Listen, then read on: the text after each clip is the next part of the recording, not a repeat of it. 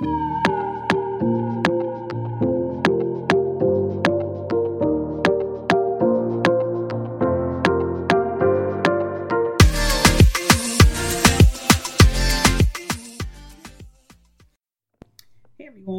to a third episode of the She Ventures Now podcast, where I discuss the journey of making quantum leaps in personal change.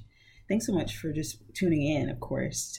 If you visited my website and have read my tagline, Millennial Women, Quantum Leaps, Personal Change, you probably might have wondered what the whole phrase quantum leap is even all about. Well, in this episode, I'm hoping to spell that out for you. For starters, I got that phrase from a little book I started reading at the beginning of the year called U Squared, and it just kind of stuck with me because it was everything that I was wanting to embody in 2017. That is drastic intentional change.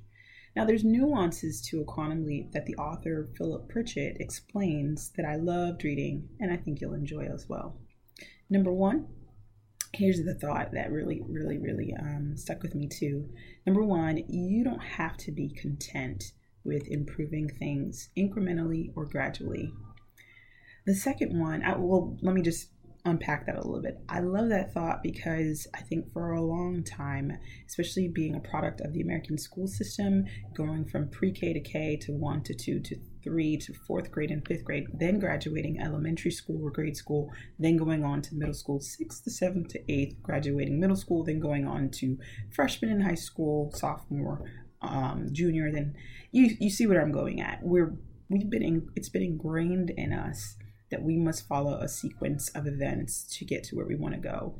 And it's similarly when we come out of when we come out of college and then we join the workforce. Traditional companies seem to follow that same pattern as well. And if any of you have read Seth Godin, or if any of you have read a career coach, Dan Miller, you start to believe like, wow, there's something interesting going on in the way how corporate America reflects school all over again. And it's, I think, one of the subliminal messages in corporate America and in the school system is that we will seek to graduate after we take a standard set of steps from A to Z. And then we make a change. Then we become someone new. And I love that Philip Pritchett is really just tossing that idea out the window, and he's encouraging us, hey, listen, you are already prepared to make a major change in your life, to accelerate your performance in a way that you never thought possible if you just stop believing these old thoughts about how you need to make that change. I love that. It encouraged me. I hope it does to you as well. The second thought was quit trying harder. In the book, Pritchett talks about how you have to acknowledge when trying harder just isn't working anymore. Diminishing returns are real, and sometimes it just offers fastest path to burnout. I think it's important to acknowledge this because I think sometimes in our church communities, in our jobs, or even in our personal lives, we think that personal improvement is all about just trying harder.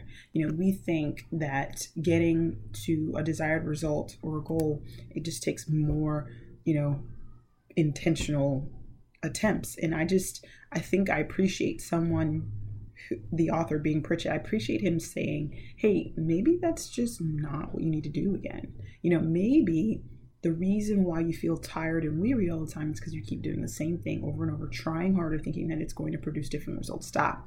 So I appreciated him just talking about burnout. I appreciated him saying, stop trying to try harder.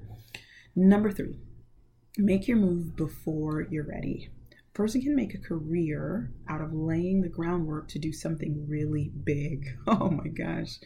You don't prep for a quantum leap. You make it, then fine-tune your approach. You're already prepared.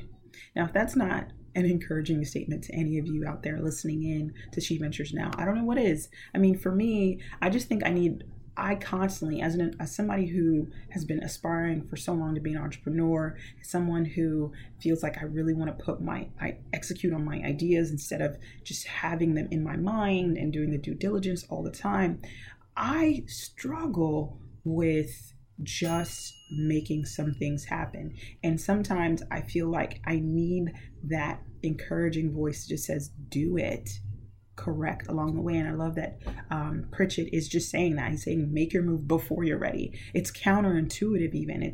It's not saying don't do due diligence, but it's saying, but if you're constantly analyzing, if you're constantly doing due diligence, you're not actually making a change. You're not actually making an attempt. You're not actually executing. And so I appreciate that, because one of the key things I find in starting a business is you can stay in business planning mode forever and never actually bring your idea to market and see if it actually works. That's important. It's super important for you to put out whatever you believe is missing or in the market, and whatever you believe is going to help someone or solve a problem. It's super duper important to put it out there instead of waiting for it to be super perfect. That's why products go through iterations. They can develop, they can evolve. There can be generations of them. We see that with Apple products. We see that with cars. We see that with so many different things, makeup even. So I just really wanted to state those three things that I've gotten from the book, some 3 points. The book is really small, but the book packs a lot of encouragement in its pages. And I just appreciated those 3 points. You don't have to be content with improving things incrementally. Number 2, quit trying harder. Number 3, make your move before you're ready. And so here's why I like all these ideas so much. How many times have you been afraid to make a change because you felt like you didn't have all the answers in advance? Or you felt like you had to prepare ahead of time before you pulled the trigger? Or even better yet, how much of our lives have we lived with this view that life must be sequential? It must be, like I said, 6th, 7th, 8th grade, then high school, then college. Or this idea that your growth must be incremental and measured. You see, this is why I like this book, because it really sweeps the cobwebs of our mind to see the spaces that we've just accepted as normal and left unchecked and unchallenged. I like this book a lot, and I'm using this phrase for my tagline to remind anyone who reads or listens in that quantum leaps is a better way to changing your life than by settling for conventional steps. I'm not saying this to be extreme, crazy, or unwise or unreasonable, but I do believe that sometimes I have believed for big goals and prayed big prayers, but didn't make it quantum leap because of lack of resources, or simply being too afraid, or I simply thought I had to take a long route towards changing incrementally. This book's idea helps you believe, friend. It actually helped me to believe God in my own uncertainty of restarting a blog and rebuilding a business and starting a relationship. I also think this book really helped me to take the edge off thinking you have to have it all together before you pursue whatever venture you're thinking about. So that's it for now, guys. If you're interested in the book review I wrote for You Squared, check out my website at sheventuresnow.com/book. See you later.